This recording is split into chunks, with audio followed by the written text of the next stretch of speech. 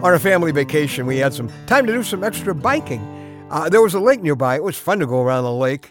Well, sort of fun. See, there were these long downhill stretches. Oh, man, just flying down that hill. It was fantastic.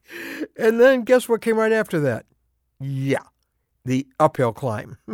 And it was grueling, sometimes painful. And guess which lasted longer? The downhill thrill or the pain of going uphill? Well, I'm Ron Hutchcraft, and I want to have a word with you today about sin, the thrill, and the bill. It was my son who reminded me as we collapsed at the top of a particularly grueling hill, and we had just biked it. He said, "Dad, this is a lot like sin."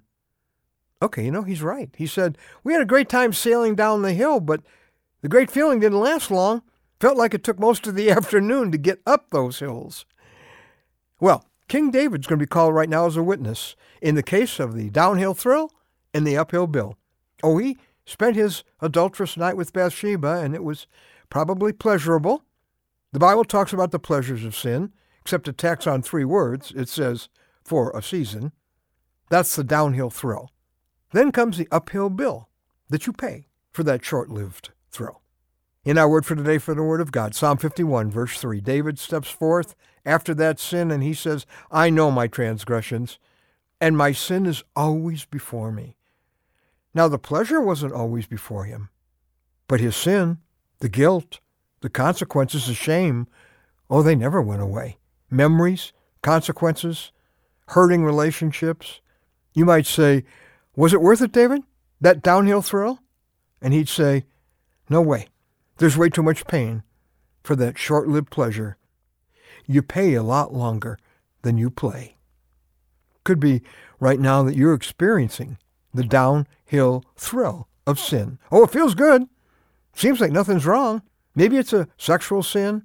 Maybe it's a short-lived satisfaction of getting even with someone, or maybe you've got a good situation you've come through with a little dishonesty.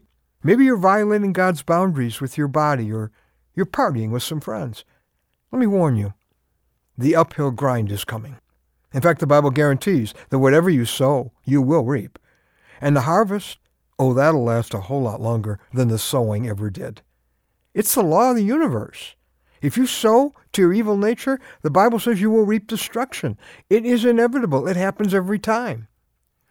You have a good feeling right now that sin gives, but maybe you don't have the consequences yet. And it's easy to just go with what you can see now, but the thrill is not worth the price tag. This moment won't last. The loss, it will last. The pain, the consequences, just ask King David.